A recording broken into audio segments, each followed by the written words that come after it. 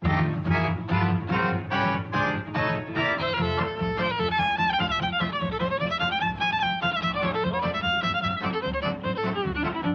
I'm here with Craig Bartlett, creator of Hey Arnold and many others at the Jim Henson studio. So first we're going to reminisce on how we met. We were saying we met on Rugrats. So we met on Rugrats in 91. In 91, yeah. And that was my last year with Rugrats before I left to do a movie. And so I couldn't, as much as I loved being the story editor of Rugrats, and I also got to direct. Well, that was your job, was? Yeah, story editor, and hired by Paul Germain. Mm-hmm. And very early on the show, Paul and Gabor and Arlene created it, and Peter Chung directed the pilot. The pilot, yeah. And then he left and he went back to Korea, and he ended up doing Eon Flux after that. But wait a minute. No, I think so. Yeah, after that for MTV, yeah. Yeah. And, but for Peter, here we were making this, Rugrats, what a crazy show. Like nothing like it on TV. Uh-huh. When it appeared on TV, I think that's why it won the Emmy in that first season. It just didn't look or sound anything like what else was being made. We thought it was pretty funky. I remember thinking, man, this is rough. Yeah, the first time I saw it, they showed me the pilot. Oh, boy, that's the weird style. But for Peter, it was already going to be too commercial. He wanted to do something weirder than Rugrats. So he finished that pilot and said, well, I'm going to move on. And Gabor and Arlene said, please stay. They knew, Peter's an amazing talent. Uh-huh. They really wanted him.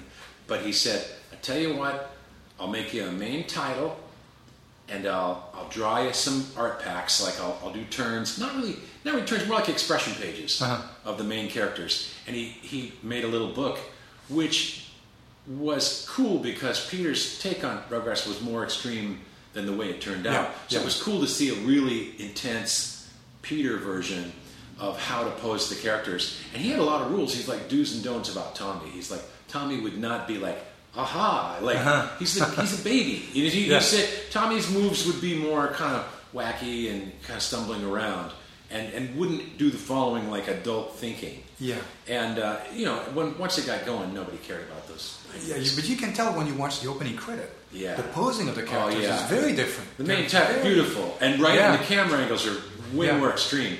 And Peter basically animated that whole main title. Yeah. Personally, he drew the whole thing. So his brilliance is, you get to see it every episode. Yeah. So that's cool. But that's when I got there. And by the time we met, when did you come on? I think I came on, I'm not sure. I want to say that's like the spring or something. Okay. By so summer. you had been there for almost a year or something? Yeah, we started in August before that. Oh, okay. August of 90. Just to basically, what had happened was Paul gave me the call. He said, come and be a story editor on Rugrats if you can join us. We just got picked up. So he and Gabor and Arlene and Peter had made that pilot. They took it to New York, showed it to Nickelodeon. They said, okay, we're greenlighting a 13 episode order. So I was hired to start that 13 episode order, and it was me and Paul in an office for a while. And I'm trying to think who else was there. Peter was around, but he was already phasing out. And he was so intense. Peter would fall asleep on his desk, sleep all night, and I'd come in the morning and walk into his office and go, duh! I woke him up. He was there. So he was just there okay, I'll help you for a little while. And I guess that meant working 24 hours a day. God. And we were, then Paul and I sat there and cracked those So first how did you know stories. Paul from before? Paul had been working over at Gracie Films for Jim Brooks. Yeah, on the Tracy Ullman show, and Paul was like a junior associate producer or something, and on Tracy Ullman, when they said let's bring little animated shorts on here, Paul was the one I think who went out looking for pitches, and so Matt came and pitched. There were a couple other shorts on Tracy Ullman, and it started that way. At first, you'd see every other episode, you'd see a different one of those artists doing their little shorts. And then they realized the Simpsons were blowing up, and so the other shorts went away. Oh, yeah. So by the end of Tracy Ullman, it was just Simpsons. Yeah. And they actually made a few, Yeah. So I think Paul produced those. And so he found Klasky Chupo by doing that, and it was hilarious. It was like Klasky Chupo was just the lowest bidder. They simply said, oh, we'll do it for the least amount of money, and they got the gig. And that crew, that was Wes Archer, David Silverman, oh God, Bill Kopp, it was like a really cool lineup of indie animators. Yeah. I think probably all out of Cal Arts. I'm going to guess. Yeah. Speaking of, Where people kids come right from, out yeah. of Cal Arts getting Yeah. their first gig, and Wes and David went on to do. God, I don't know. David, I think, is still doing something at Simpsons 25 years later.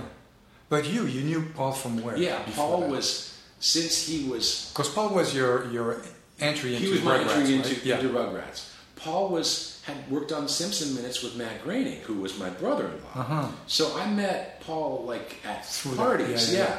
And so Paul and I had met and become friends, and he invited me over, just like, oh, you should meet. He told Gobernelli, you should meet him. He's an indie animator too. So thank God, that was like a super lucky connection. Yeah. From which everything happened, because they brought me to Klasky Chupo. I got to get into Rugrats, and I'd been working in 3D. Not 3D CGI, but like stop motion model making animation. And so, I came to LA to do the Penny cartoon for Pee-wee's Playhouse. Oh yeah, yes. That's what people on Rugrats used to talk about that. Yeah. Right before you were working for Pee-wee. Pee-wee had just happened. Yeah. Exactly. And we all loved that show. So Yeah, it was a me big... too. My job before that, I was a clay animator in Portland for Will Vinton.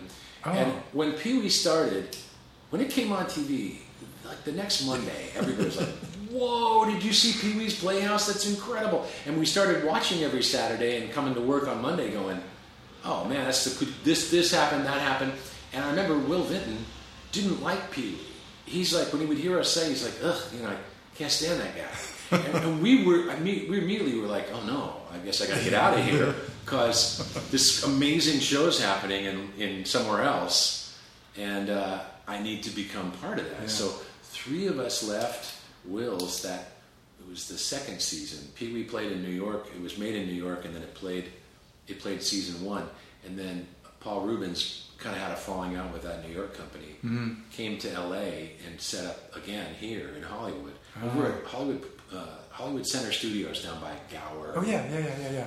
And they built a new Playhouse set, and they said, we're just going to recrew.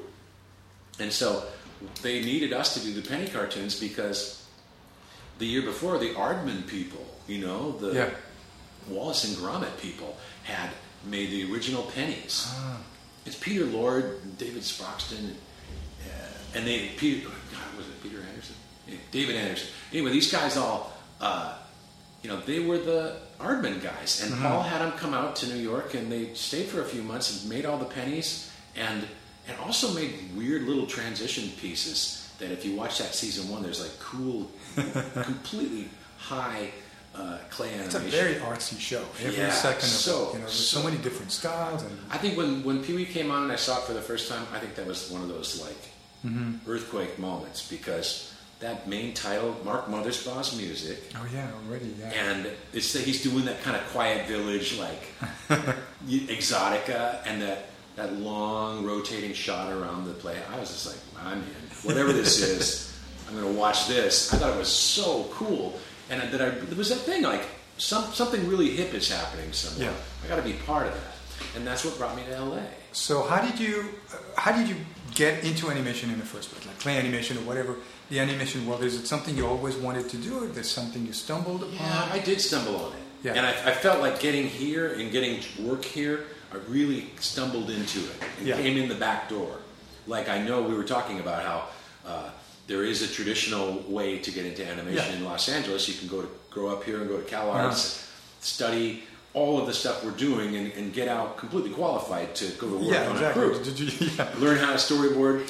And I didn't do that. I grew up in Seattle, and then I was we moved from Seattle to the way out in the country in northern Puget Sound. I kind of lived on the beach as a teenager, very far from.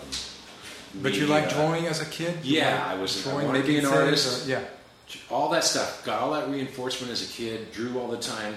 People in school would be like, Craig draws, And so I was equipped to go study animation, but didn't know anything about it. And so I studied traditional art. When I graduated from high school, I went to an art school in Portland, studied traditional art, painting, sculpture, went abroad, did a year in Italy, just thinking, I guess I'll be like a painter. And it wasn't until I got back from the travels and I was like, couldn't graduate. I didn't know. I kind of had lost my connection to the Portland Art School, and I thought I need to come up with more of a trade. I don't think I'm going to be like a fine art painter. I need to do something that's a little more realistic, get a job kind of thing. And that was when I started to see those really cool experimental animated films that would play once a year in Portland. They were called the Tourneys of Animation. And also it was even before Spike and Mike, but they were on the horizon. They were going to be showing up very soon. But those things, touring animation shows where you'd see weirdo indie animation, those completely worked for me. I was like, wow, it's like painting. So you can tell they're made out of paintings, or stop motion. I saw Closed Mondays, which was Will Vinton's big Oscar-winning claymation film. I was like, man, I get this. It looks like sculpture and painting, but it's funny. It's kind of weird. It's experimental. There's always really cool experimental soundtracks. I love the music of it. So it looked like something you could do. I really Not did. something like exactly. Possible. That's when I looked at the kind of art that was playing in New York and the art scene. I was like, oh brother, I don't feel connected to this or that I could really execute this. But when I saw the indie animation, I thought I'd love to try that. And so I really lucked out. I went to Evergreen for the last year, Evergreen State College in Washington at Olympia. I finished there because that was like a famous weirdo hippies college where there were no grades and they had access to equipment. So I went there and taught myself animation and made a couple weird shorts and showed them to Will Vinton in the fall of 1980. I'd finished at Evergreen that summer. And in the fall of 1980, I went to Portland and I literally just went and knocked on Will's door at his studio. Cold called him at the studio. Patty Graining was working the front office as his office manager. She was very nice. Said, "Listen, this is what we do. That you'd meet with Barry Bruce and he would give you some clay and ask you to make an audition sculpture." And so I did. I met Barry Bruce and he gave me some clay and sent me on my way. And I went on down to California and looked for work down here. I went to Hollywood and no idea. Literally going around knocking on doors. I didn't know anybody. And nothing. And I came back to Portland 2 weeks later and I had sculpted a little bust of a head. And I dropped it off. And she was a Patty like, oh yeah, I remember you. Okay, I'll see that they get it. And they called me. Will called me like, I think while I was still hanging around in Portland, I had friends there. I'd gone to school there. I think they called and said, come in and Will and Barry will meet with you. And we had a meeting and they decided I was not crazy and an okay guy. And they hired me. And that job, I started everything. So Will hiring me in Portland and solid like all through the rest of the 80s, I was doing claymation for him. Late 80s, Pee-wee started. I left Portland to go. So you were building and filming and writing some stuff? The job for Will was a complete filmmaking apprenticeship. It was like shot in 35 millimeter with old Mitchell cameras that advanced one frame at a time. They all had a big 35 millimeter magazine that you'd load. They had a dark room. We'd get the film stock and load our mag, and that was ours. And you went out into the studio and there were several sets going at once and you'd load your camera, but you took that mag off and be like, I'm bringing the film into the dark room, I'm going to download it into a can and take it to the lab, which was across the street. The lab was Filmation, no, that wasn't what it was called. Across the street. And they would process the film and I'd pick it up the next day. We'd get these little short dailies. Your scene might be just a few feet long. And we'd cut them into the big reel of the Mark Twain movie that started like storyboards. It was like the way you build off an animatic too. Started with storyboards and a lot of reference film. Will would shoot black and white reference film of the actors speaking, so that when you animated it, we had little for the mouse, Moviola kind of frame analyzer, and so we break down the lip sync by one frame at a time of the reference film and sculpt it. So we did all that stuff. We built sets and melted clay and built armatures. The armatures were made of lead wire and brass fittings, and we'd be out there with a solder torch So you did that for how long? Basically, just claymation stuff. Yeah, just right? claymation. No, He hired no me. 2D. He hired me in January of '82, and I stayed there all through the rest of the '80s. I left in '88 to come down to move here, but even then, I still came back and I once in a while come shoot a commercial for him or something through the rest of the '80s. And by 1990, that Rugrats stuff had happened, and I was gone. I had the goal that I wanted to accomplish was to make it out of stop motion, because I thought, what if there's no stop motion work? I got to learn the clay, the cell animation. Yeah. Seems more viable. Yeah, so that's not a huge market for. Yeah, and interestingly, as we speak in 2019. There's an explosion of stop motion in LA. LA has become with computer help. It's so cool. I'm kind of thrilled about that because we all love the handmade stuff. Yeah. It's hard to make a living. Yeah. So you did. So then when he came here, you tried to make a switch to sell like 2D animation. Yeah. So what was your first thing? I brought. Where did you go? Yeah. When I came here to move here. They had gotten another season of Pee-wee, so I worked for a few weeks right when I got here, animating for Pee-wee, and then that ended. So it was like, great, I moved to LA and now I got nothing. And I did a couple things. I ended up at Klasky Chupo, but not until 1990. Yeah. So in the intervening year, 2 years, I worked for a guy named Bob Rogers, who has a company in Burbank that does special venue films, like World's Fair films. Oh. And so that was what was funny about it. Those were crazy format. Like, the first job was in Osaka, and it was a World's Fair with Toshiba robots doing something, and we did animation that interacted with the robots in a crazy like 2D, pavilion. like 2D, 3D. It was very weird. And the next job I got was in '91, where Bob asked me if I wanted to go to Spain and shoot a 360 movie.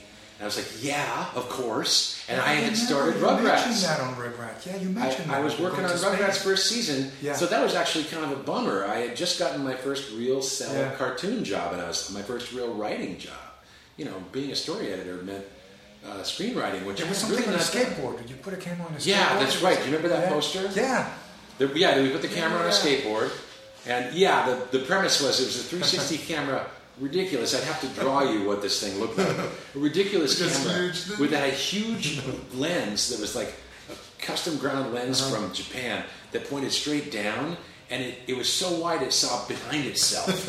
It was like a mega wide lens, and it made a little donut of film on 70 millimeter 10 perf 70. It made a little donut of image which had to be projected by a custom projector in a theater. So you had a kind of a seamless 360, but it was very low res. So it kind of looked like you were watching almost like a Super 8 movie. And I was like, this is the weirdest format ever. And we decided we'd get really punk with it and put it on skateboards and so that was what I did. And I remember you were showing us also a little film that you did.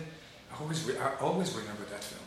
From downtown or for the beach, going to Sunset you saw Boulevard. that? That's so cool. I'm so glad you saw that. I never forgot that little film. Yeah, so that's what people did a lot of stuff recently. Yes, we were. Phones and stuff, we were just like on the hood of a car or on the dashboard. We were like camera nerds. We whole Sunset or Wilshire or something. We did. That was it. It was Sunset. Sunset begins in Chinatown and ends at Tees at the Pacific Coast Highway.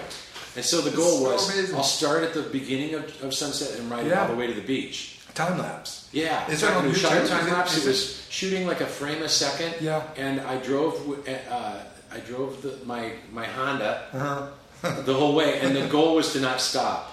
Is that on YouTube? Is that no, you should. I should dig it up and try to do something with it because the music's by Mark Mothersbaugh. Mark was working on Rugrats, and I said, "Hey, Mark, he was scoring for us." I said, "Hey, do you mind? Would you be interested in scoring a little indie film for me?" He said, "Sure."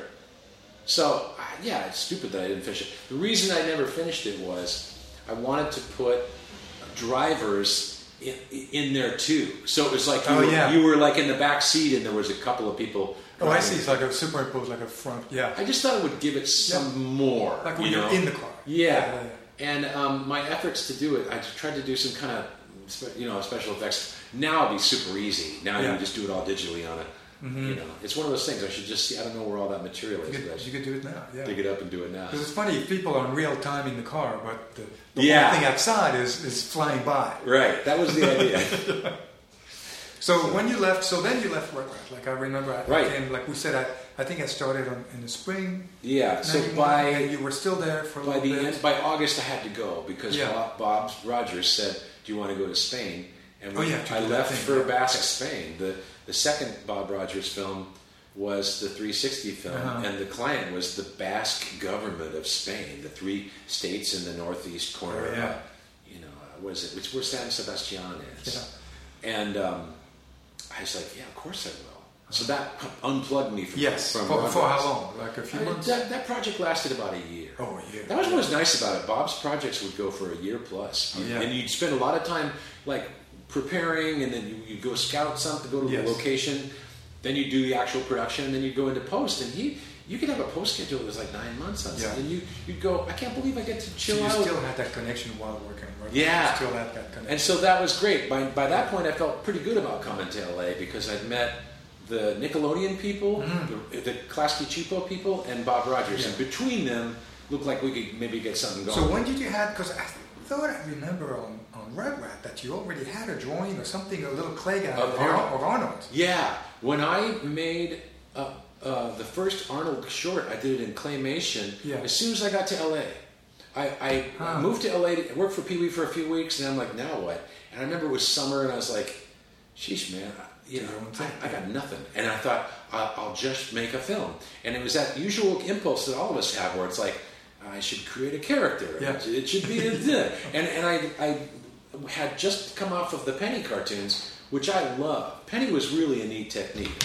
It was a down shooter camera on a stand, and the proscenium where Penny, the clay girl, was on a sheet of glass, and about 2 feet under that was a wide area where you could slide in backgrounds. And the backgrounds were 2D. They'd be cutouts. And I would draw them with pastels and stuff. It was sometimes I'd even try to animate them it was always about transitions. Picture a puppet show. You got the puppets up front, that's the layer where Penny is. But they can't go too far out, they're puppets, right? They can't go too far back. They're in a little space. They're floating on a proscenium. Behind them, you can picture the sets rolling in and rolling out, like scene change. A bedroom set slides in, right? Or in a puppet show, maybe it would like roll down on a cloth or something.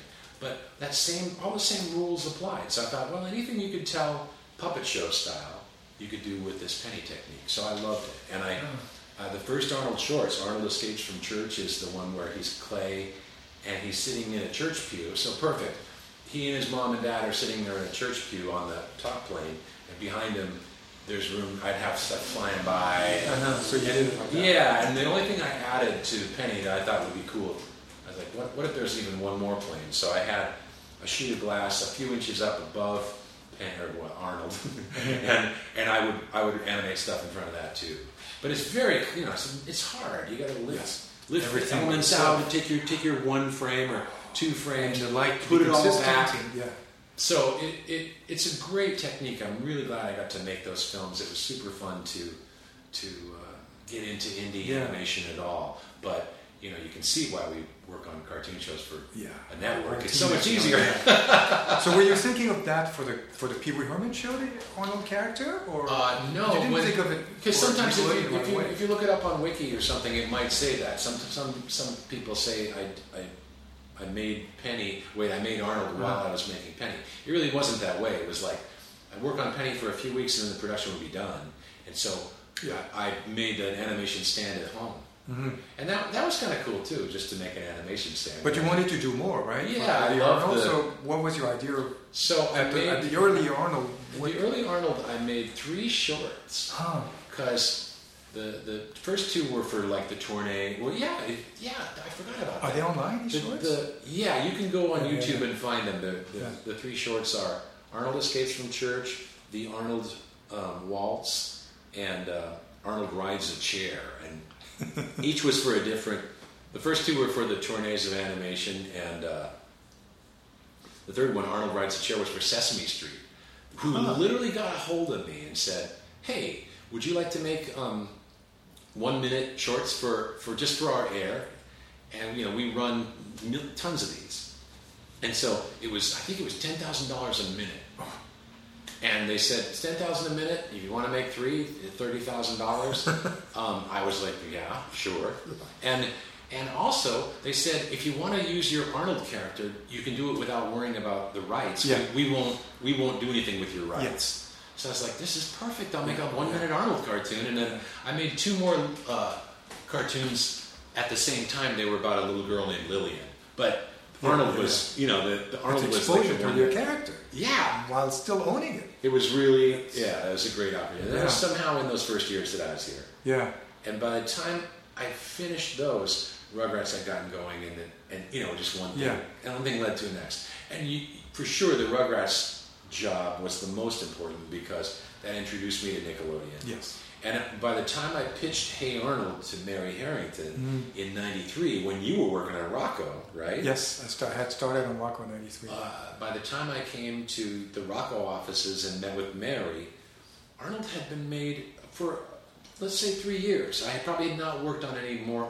I'd made Arnold comics. Oh, yeah. So it wasn't dead. It was just kind of hibernating, kind of my own thing. And I think that's probably happening all the time. That people have a cartoon character that they've created and they did something with it and then nothing and then they... You're not sure who to show it to. Yeah, what is this? I don't know. And so I showed it to Mary in August. So when you showed it to Mary, was it already like the show we know, Not at all. characters and who he was? Not at all. None of that had been figured out.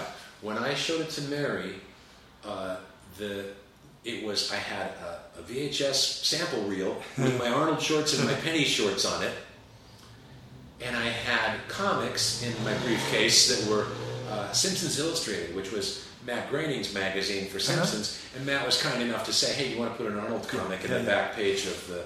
And so I probably did about 8 of those for Matt, for issues of So Simpsons Arnold was Illustrated. out there as a character already. But so it existed, which is important. It existed. It was on Sesame Street now, and there were comics, even though it was hardly like making a splash. Of course, It just existed. But that is interesting as an intellectual property. Now I've been around since '88, and so here we are in '93, and I'd almost not forgotten about it. But it was just But you could show something made, film made. I think that's super cartoons helpful. Printed. I always tell people, of course, if you're going out with your pitch, if you can make a little animation, have a little, because animate a little short of your idea if you can, because it'll have your sensibility, your sense of timing, your sense of tone, the kind of music you like, the kind of sound you like, voice work, and so I think a film's super helpful. Then it's like a shortcut to people understanding what you're talking about. Yes.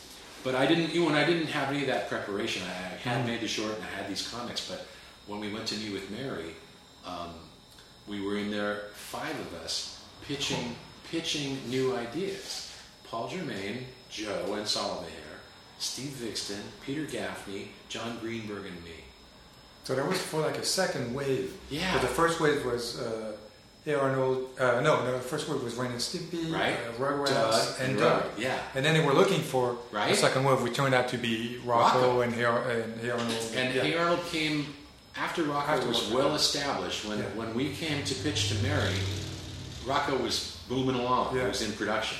And the meeting was about new ideas that were not Hey Arnold. And we showed Mary our new ideas. She was very nice. She gave us an hour and a half of her time, and she knew a bunch of us were coming, and she put out food. We sat around a couple of couches and ate, a fruit plate. And Mary, very hospitable, but we came with these ideas, and she's like, man, she didn't like any of them. Yeah. And then, in the awkward pause that followed, somebody said, Craig, show her your Penny cartoons. So I got out my sample reel, we put it on, and it started with Arnold Escapes from Church, and Mary's like, who is this guy? I love this guy. And then I said, well, he's Arnold. And she's like, well, I want to see more of this. And I said, well, I do have these comics. And I pulled out a comic book, and the last panel of the 8-panel Arnold story was, in the comic, he's riding on roller coasters at some theme park, and everyone's screaming, and Arnold's just sitting there kind of deadpan, like he's not reacting at all. And then he goes home and it's night, and he wakes up in bed screaming. And that was the gag. And she saw that last drawing of Arnold screaming, and she was like, oh, I love this. let's do something with this. And it was really funny because such an instant. Yeah, to nobody pick had the first 3 shows, and then seeing 5 things, and then Hey Arnold, that she knew that was the one that was. So that was really cool, and like that never happens. It was really neat that it happened, and I felt bad for everybody else because she didn't want what we had brought. She said to me as we walked out, we're like, okay, that was great, and we walked out, and she said in the hall, hey, I want you to come back and talk to me about this Arnold. So then we went to lunch, and Paul's like, great. Greg sold the show. Good for you. But what can I say? Everybody has their. Oh, that's great. And it was when this shit happens, you jump. You can jump right through. She wanted to. She liked it. It made her laugh. I like this. Let's explore this. And then you think about it. After that, I came in. I did a few drawings. I went home very excited and drew. Well, then you would just want to do tons of Arnolds. I did. The very first drawing was just on a sheet of Xerox paper, and it was done in ink pen, and it was the boarding house with the freeway over it, and Arnold and Grandma standing down in front. And I came in and I said, it's about a kid who lives in the city under a freeway overpass in an old boarding house with his grandma and grandpa and some eccentric boarders. That was the whole pitch. Oh, but you had that idea when? Yeah, right then. Literally. Oh, right then, really? When Mary... So before the meeting with Mary, there was no idea of who Arnold was? All I thought was he would be... His ongoing thing would be he would be a daydreaming kid. I see. I thought, this guy, he's sitting somewhere like at school or church or, at dinner... boring stuff's happening and crazy daydream stuff's happening, and then Arnold, and he kind of snaps out of it, and there's a punchline, and that was all I had. I had done those comics and I'd done those shorts, but they were all short gags. So to come back to Mary with an idea for a series, I thought, I better make more of a world. So I did. I dropped everything that had come before. In those comics, you could picture him more in like a Peanuts world, where his parents in a suburban house and having normal kid activities. It's a normal, And to come back with a show idea for Mary, I literally went, let's just skip that and go straight to a boarding house in a city, very different, very urban and kind of gritty, and the grandma and grandpa can be kind of kooky. And the weird borders, which he doesn't have his parents. Yeah, no parents. And I remember Mary saying, well, "Where's his parents?" And I said, "Oh, they're in Africa. They're filmmakers or something. They're off making nature films." And literally pulling that stuff out of my ass. You know what I mean? I did not know they're just not there. You just want to do it with and I think that is another thing about creating a show that's hilarious and cool. You don't think of everything. Maybe you think of some people come in probably really well prepared and they've really mapped this out and the world is going to be this and here are the details. But I don't think so. I think most people come in. Do you like this character? I know is this a situation that you would enjoy seeing more of? And then they just start making it. And plus the people you hire on the show come up with things and enrich the thing. But now it seems like when you pitch a show, they want everything. They want everything set up, ready, every character invented. And that's I think it's kind of almost it's not that necessary because it is okay to figure it out as you go. It's organic. And it's more fun for everyone, and it encourages all the people you hire for your crew because they know they're contributing. Yeah. I mean, when I think about the world that Arnold lives in, that detailed urban world, geez, man, Brian Mark, Brian was my layouts director, you know that. We worked with Brian. And all the background artists, geez, Cesar Martinez and Hugh McDonald and Al, the painters, Al and Kenji and Doug and Steve Lotway came on in that first season and was just killing, making these great backgrounds. And so they all working with Brian and the painters and Brian kind of figuring out, and Teal and Simon were the color department, and all those people working together to make a coherent urban scene. And Jamie Mitchell's influence in the first 2 seasons, when he was there, he had very strong ideas about how to art direct color, let color tell a story.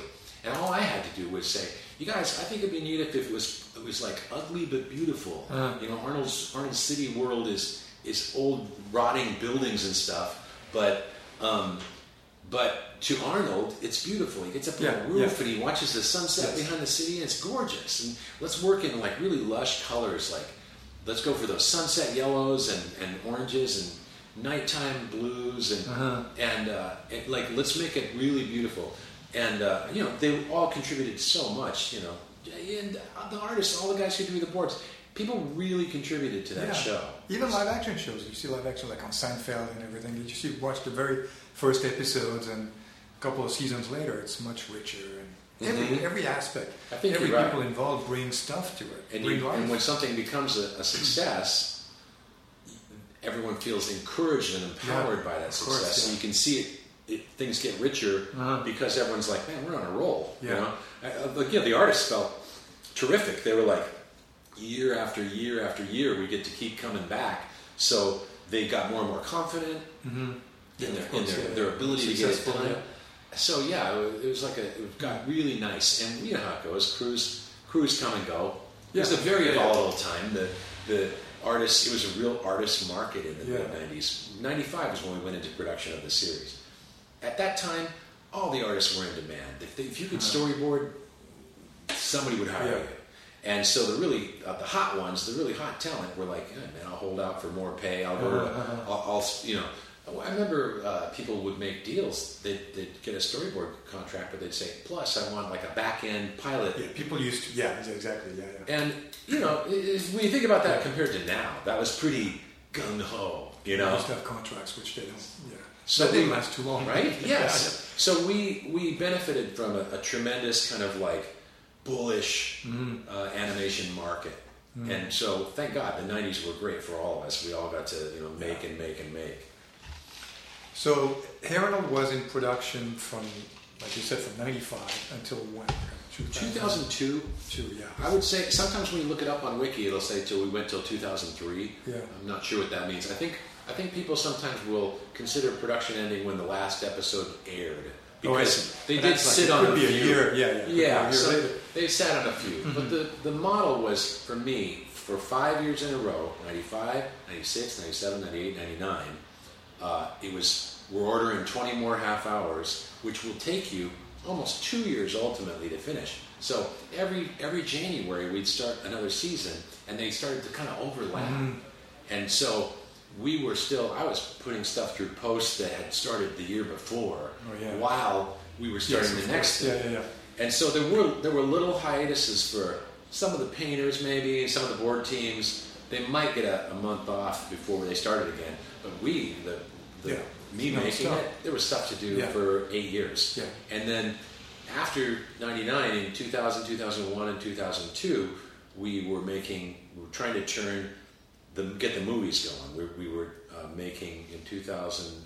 In 2000, we were making what was a 3-part TV movie. It's going to be an hour-and-a-half TV movie out of our last 3 episodes in the final five seasons order. That was going to be on TV. But when it got finished, Albie, who was running it, took a look at it and said, "Why don't we just do a film finish on this and put it in theaters?" It's kind of like, that'd be easy. And we had already, starting in 2000, I knew I was going to be in the movie development business, because they felt that, the way they put it, they said, this is how we want to treat our series that we want to go to real franchise. We want them to start with episodes and then movies and then, whatever. Like, think of SpongeBob as a model. It's like a stage show and Halloween whatever costumes. we can do with them, And so they were trying to see if Arnold could go that far. But I think the mistake that we all agreed we made was taking the TV movie and putting it in theaters, because it looked like a TV movie that had been upgraded a little bit, but it did. That was tough competition. It was released in June of whatever that was, 2002. So it was all the big and that was when Lilo and Stitch came out right then. Even Powerpuff Girls had a movie that came out the same weekend as us, so we were all getting clobbered by the bigger pictures. Lilo and Stitch did fine, but a lot of little animated things just got crushed.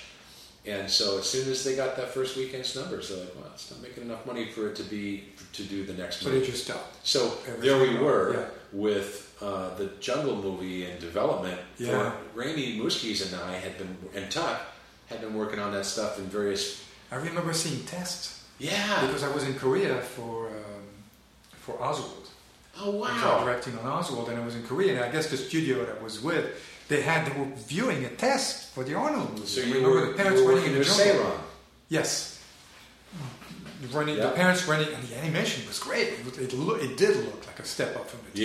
Yeah. And exactly. The look, everything all was this very stuff, rich. right. The way that we were trying to develop the Jungle Movie was much more like a film project. Yeah. Where, from the beginning. Yeah, working on a story for a long time, putting stuff up on the walls, and so that didn't work out then. Yeah. Because the first movie, they said, you know what, we're not going to make more. And from you talk about how things go in a meeting or at a pitch. I can remember having meetings during the development of the Jungle Movie at Paramount. Sherry Lansing was running Paramount then, and she went into her office to talk about the Jungle Movie, and she said, "This series is gonna be a franchise. We're gonna make 5, 10 of these. We're gonna be here. You'll be here at Paramount making these movies for the next decade, easy." And I walked out into the parking lot, and I was like, I gotta call everyone. I can't believe this. This is so wonderful. I was so high. And, and then later they'll never call you again. So you realize, well, it's a cutthroat business where if you're winning, you go on and on. Mm-hmm. As soon as you stumble, maybe they'll never call you again. So it was hard for me. All that stuff was painful. And I wanted to...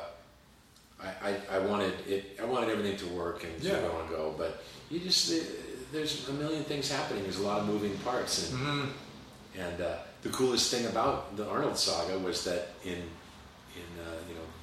3 or 4 years ago, everybody got back into the reboot business, and we got to make our Jungle Movie. So after the show ended when the movie didn't work out. Yeah, that was literally see ya. Yeah. And what's funny, I'm trying to think. God, I can't remember. I think we were done. I don't think there was anything more going on at Nick, but it would be funny if we were still putting the journal through post, because that would be really ironic. The prequel that we made at the very end of the Arnold series, we made an hour-long prequel called The Journal that was supposed to set up the whole Jungle Movie story. And it ends with a cliffhanger where he finds a map. Yes.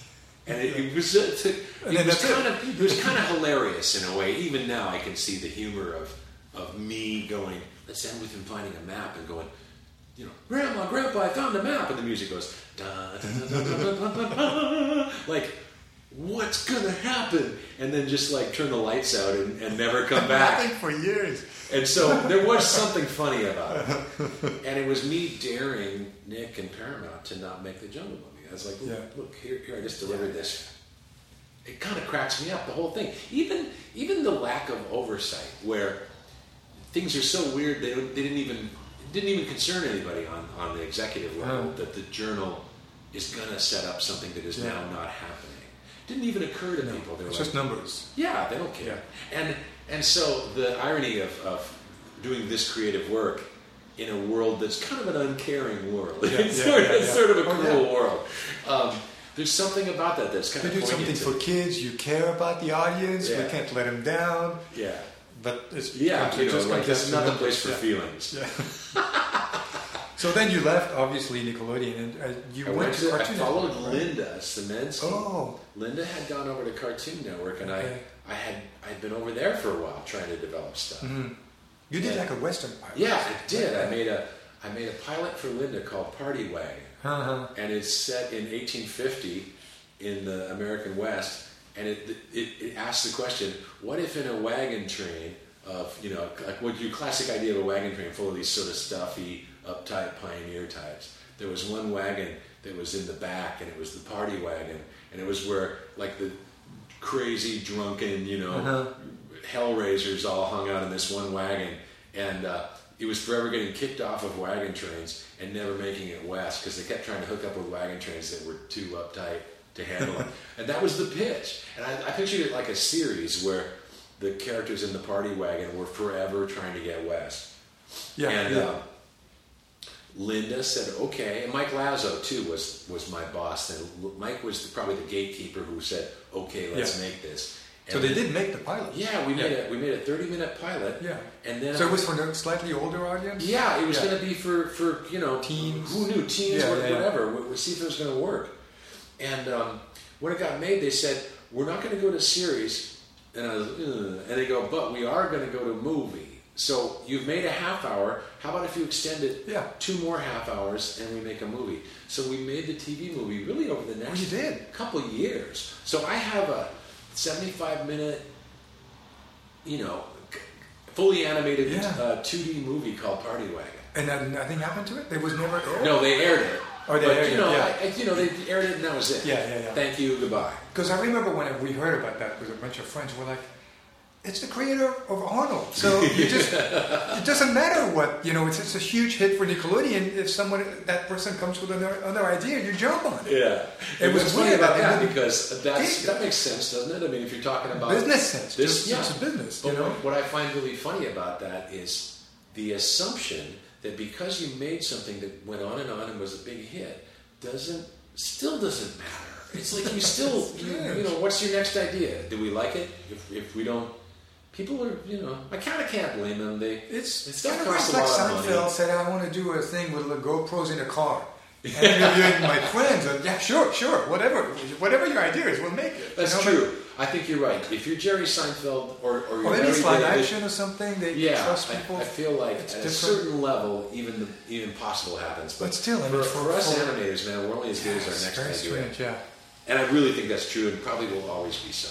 Maybe someone like Matt Groening or these mega giant hits, with a mega hit. Yeah, maybe then whatever you want to make next. But boy, I've never found that to be true. So after that pilot, you obviously didn't stay at Cartoon Network. I did. I tried to hang out, but I pitched more stuff, but nothing stuck, and so it just kind of I just ran out of ideas there, and figured I was not connecting. And luckily, Linda, the next thing that happened was I wrote Joe Purdy and I wrote a couple of movie scripts together, and just were doing things like that. But somewhere in there, Linda finally, but it took a while. I was over here, 2006. I think I came over here to Henson to be a story editor for them. Joe and I were both working here, and as I said, we were happy to have the work. It was great to have a weekly paycheck. So things have been pretty slow for a while.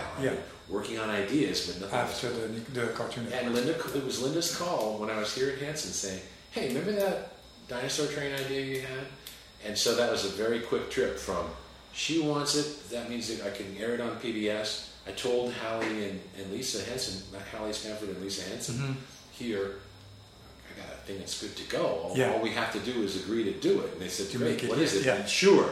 And so in probably 3 months, I wrote up a Bible and drew the initial designs for Dinosaur Train. Made a couple of little pieces of art. It's really funny now when I work on Cintiq and digital. It's been going on for a while. But back then, I literally was still drawing in Prismacolor pencil and watercolor on Stratford paper, like funky watercolor little squares, and I'd bring. They look like little color comps from the old days. Yeah. And I'd bring a couple of those. I brought one of. I love those pieces of art. One is of the nest on the cliff at Pteranodon Terrace, where Buddy, the T-Rex baby, is being raised by a family of pteranodons. And the other picture was the train. It was a dinosaur train with the conductor leaning out, a troodon, as we decided to make. The smartest dinosaurs were troodons because they had the biggest brains, and so the conductor is a main character, and he's leaning out, and Buddy and Tiny and Mrs. Pteranodon are standing in the. And these two pieces of art. Just little illustrations. Yeah, and I had a little Bible we'd made. There was probably a few pages with some Xerox drawings. So you had a little more than the Arnold pitch. You yes, knew the world. I had finally learned enough to know you need to come with the world. To me, a show Bible should have an opening page with like a piece of splash art that kind of shows you the whole world, and then the rest of the page is like, what is it? And then inside would be who are the characters? Yeah. Your main characters get a page each of what they're about with their image, and then the secondary characters maybe a couple more pages of that with some little short log lines about who they are, and then maybe 5-6 story ideas for episodes, each getting a little log line. Yeah. That only takes up another couple pages. I just put together a couple of show Bibles for pitches, they finally end up being 16 to 18 pages, I think, because I'm doing more art, like more ideas about it. But that's the essentials for me always, and I've grown it over the years. Arnold, nothing, and finally I came in with another drawing and maybe a couple pages of what it could be. Yeah. Dinosaur Train, more like a half dozen pages of stuff and a couple pieces of art, and then by now it's more like. I think it's because we're working digitally. It's much easier. It's easier more. It's easier to build your... Yeah, even storyboard. You just storyboard digitally. You do more posing and stuff. Yeah. It's easier to move things I find that it's the ease of the tools that make you get more done. So that's evolved for me, but I still have no idea. I hardly think of myself as an authority about how to sell a show. I feel like every time I sold a show, it would either be like a cool, hooking up with a friend like Linda for Dinosaur Train, where it's like, hey, remember we talked about that? I'd love to have something like that. Yeah. Well, here's a couple drawings. Well, that's good. What if you did this? I have a couple questions for you. And by the time we got back from that trip, we went to Washington, D.C. Howie and I went to Washington, and I showed them the art. By the way, I also had a CD of the main title song. Did you know the Dinosaur Train song? That's something that I wrote and sang. And so when you see Dinosaur Train, it's me singing. And so I brought him a CD of that, and I got to say, that really helped. Linda said, she called me from or emailed me a couple days later and said, well, everyone's in the hall singing the Dinosaur Train song. So I think something that people the don't expect. music hook, and it is something they don't expect, and I have since then, that would have been 2007, since then, now when I go to DC, I bring my guitar and kind of part of the, excuse me, I'm about to sneeze. False alarm. Okay. I guess not. Part of the fun of presenting these kid shows, Dinosaur Train and then Ready, Jet, Go, both for PBS, is songwriting, being involved, making the main title song, singing it, and then I can perform it. Like I'll bring a guitar. Oh, yeah, of course. And on both cases, Dinosaur Train and Ready, Jet, Go, we took our main title that we'd made, Jim Lang and I, the Arnold composer, Jim Lang and I made the main title for Dinosaur Train and for Ready, Jet, Go. Then it's like there's backing tracks. I'll make a karaoke version, I'll call it, where the main vocal is not in the mix, but all the other instrumentation is. So I'll sing it and I'll play the guitar. And it's kind of a multimedia presentation. It kind of makes it go 3D. It brings you out and into the audience a little bit. And they love it. And in their minds, now it wouldn't, maybe not, something like for Nickelodeon and it's an older audience, maybe not, you know, there's a lot of factors. But in the case of these kid shows for PBS, I get to write the songs. And I write them with Jim, or in the case of Dinosaur Train, I'm writing them with Mike Himmelstein and Mike Turner. There's something about that. It keeps me in it, and I kind of have a hand in the music, and it helps me to solidify that presentation when I go to PBS. I go to the annual meeting, and when the new show is ready, we pitch the whole show, and I'm up there, you know, ding, ding, ding, ding, on the guitar. I think that makes people go, oh, it's his show. Yes, that's true. The whole thing about authorship of the idea, it's fundamental.